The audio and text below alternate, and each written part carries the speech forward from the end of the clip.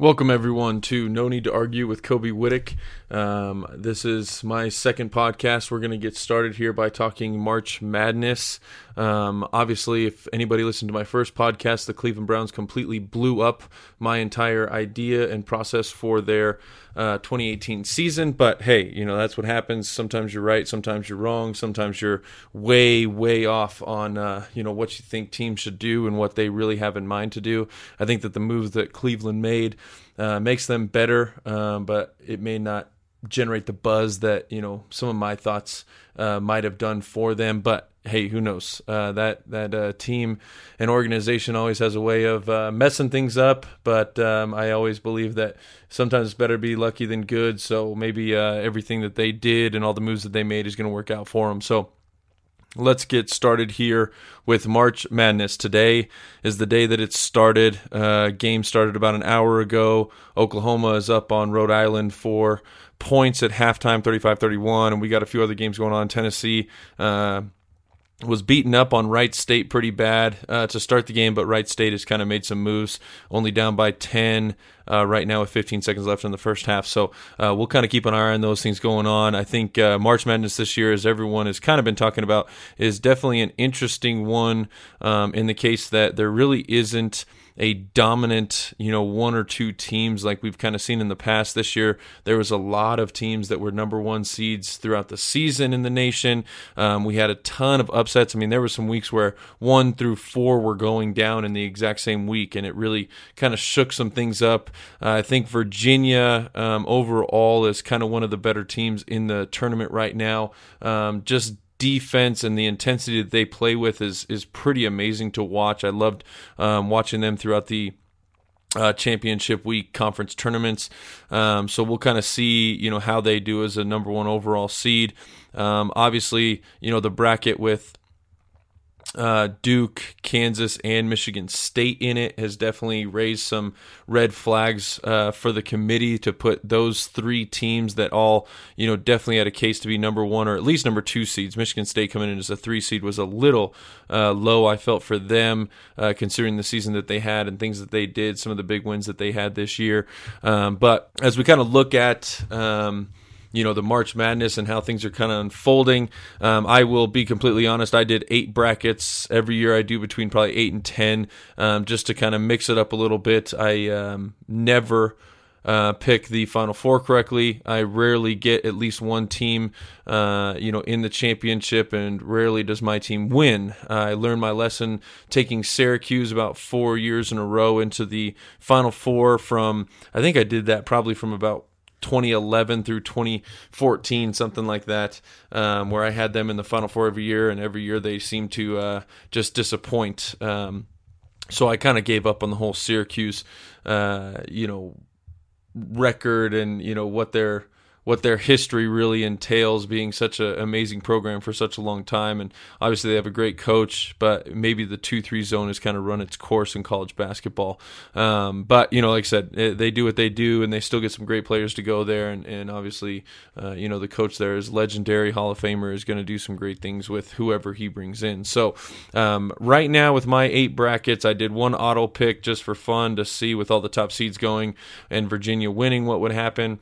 I have 2 brackets with Duke winning the championship, 1 bracket with Michigan, who is one of my favorite college teams to root for. I just love the colors there. I've always kind of been a fan of the blue and gold there.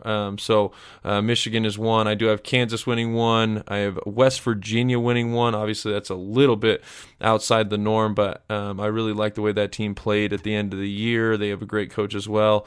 I do have Gonzaga winning one of my brackets. I think that the last couple of years they've really come on strong, making the Final Four, and they've done some great things. They have an amazing coach there, and they have 2 big men that are just astounding on the floor and stretching the floor. So I think that they have a good chance to make a big run this year. And then my last champion on my last bracket is Purdue.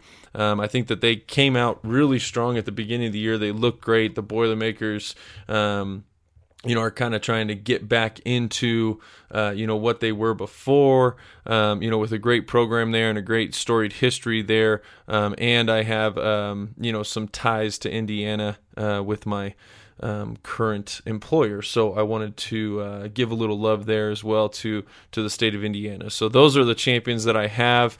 All of my Final Fours are kind of all around the place. Most of the time, in each of the brackets I had, Duke, Michigan, I had Virginia, Gonzaga. I had most all of those teams making at least the Sweet 16. I don't think I had a 1 seed going down before the Sweet 16. I'd have to go through each one in particular to kind of check it out, but basically all my number 1 seeds are making it to the Sweet 16. So, like I said, we'll kind of see how everything plays out. But I just, love this time of year. You have so much going on, so much to, kind of be thankful for as a sports fan. Pretty much nothing, is going to miss what's going on. You definitely have something to watch on TV every single second of the day, for the next 3 weeks or so now with, playoffs coming up, and we got, Tiger Woods making some headlines and doing some things in the PGA Tour.